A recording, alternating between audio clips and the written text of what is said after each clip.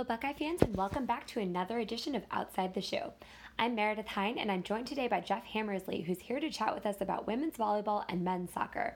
Volleyball has a match scheduled on the road at Michigan Sunday, while men's soccer is traveling to Northwestern tonight at 8 p.m. So let's get started. Welcome, Jeff. I'm doing great, Meredith. Happy to be back again. Both of the programs we're discussing today are wrapping up their non-conference slates and getting into the meat of their seasons. So let's kick things off today with women's volleyball. The Buckeyes opened up Big Ten play Wednesday night against Maryland, posting a 3-1 win on the road. Overall, volleyball is now sitting at 8-5 on the season. Jeff, can you recap the Maryland match for us? Yeah, it was a tightly contested match. Ohio State pulled off a 25-19 first set victory, dropped the second set 25-17, prevailed 25-20 in set 3, and held on to the fourth set with a 25-22 overall victory in that fourth set, winning the contest 3-1. Ellison Bothy and Adria Powell led the way, combining for 26 kills in the Buckeyes' win. Even though the Buckeyes were outblocked 15-8, they had an all-around offensive effort to get the win in College Park. Now, when it comes to women's volleyball, the Big Ten remains one of the toughest conferences in the NCAA, with Nebraska and Penn State alone winning 9 of the last 13 NCAA tournaments. Jeff, what do the Buckeyes need to do to keep their momentum as they enter conference play? I think it's good offense and good defense. I know that's a very basic answer to give, but also playing as a team is a huge advantage. They already have gone through a rough patch, losing 4 of 5 earlier in the season.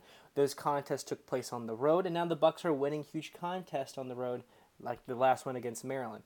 Michigan is another upcoming road test, and as is Rutgers and Penn State. The Nittany Lions are a huge game, or a huge match for the Buckeyes, but the Bucks are rolling along in their schedule, and they're riding a 5-match win streak.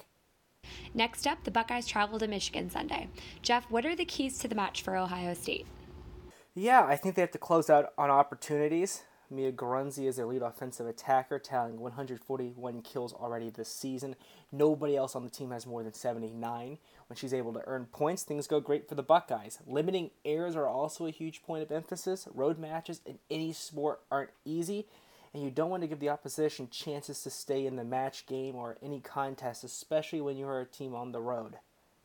Moving on to men's soccer, the Buckeyes had a hot start to the season with 5 straight wins after falling in their season opener, but they seem to have struggled recently. In their last 2 games, Ohio State fell to Penn State and West Virginia. Jeff, what went wrong for the Buckeyes in those matchups? Yeah, Penn State was a very tough loss, 2-1 for the Buckeyes. Late goal from PSU secured the win. Not much you can do with that. After fighting for a 1-1 scoreline around the 64th minute, Buckeyes gained the equalizer in that 64th minute. Then I think that match affected the next as West Virginia came into Columbus and walked away with an easy 4-1 win on their own. Even in those losses, the Buckeyes had some bright spots throughout the season. Overall, 2 players, Devin Etling and Jack Holland, have accounted for most of Ohio State's scoring so far this year. What has impressed you about these 2 players, and who else do you see as an emerging leader on the roster? The sheer amount of offense they're able to produce is the biggest thing I'm impressed with. Etling has 5 goals, Holland has 3.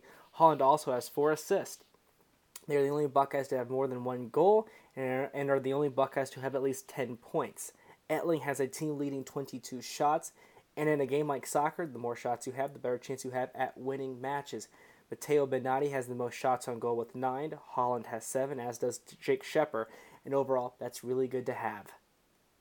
Next up, Ohio State travels to Evanston to take on Northwestern. The Wildcats are 5-3 on the season, most recently putting together wins over then number 25 Maryland and UIC.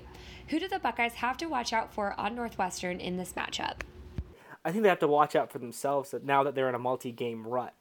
Yeah, the competition has gotten better, but here's a team that's also come a long way since last season and went on a 5-match winning streak earlier in the month. They are 3-0 on the road this season, and they'll play the Wildcats, as you said, in Evanston. I think this is a very winnable match for the Buckeyes, and they've already shown they can pull off the big one. They already defeated Dayton and Bowling Green earlier in the season, so why not the Wildcats? Ohio State is looking to right the ship on the road this weekend.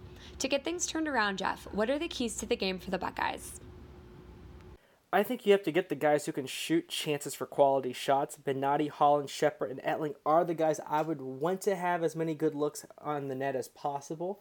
They may come at a premium, but to get transition attacks going and finish off the possession strong would absolutely be the keys if I was running this Ohio State soccer team come the Northwestern match.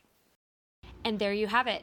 Thank you, Jeff. Again, women's volleyball scheduled to face Michigan Sunday on the road, while men's soccer is heading to Evanston tonight to take on Northwestern. Best of luck to both squads. And that's what we have for you on today's edition of Outside the Shoe. Again, we're joined today by Jeff Hammersley, and I'm Meredith Hine. We'll see you next week.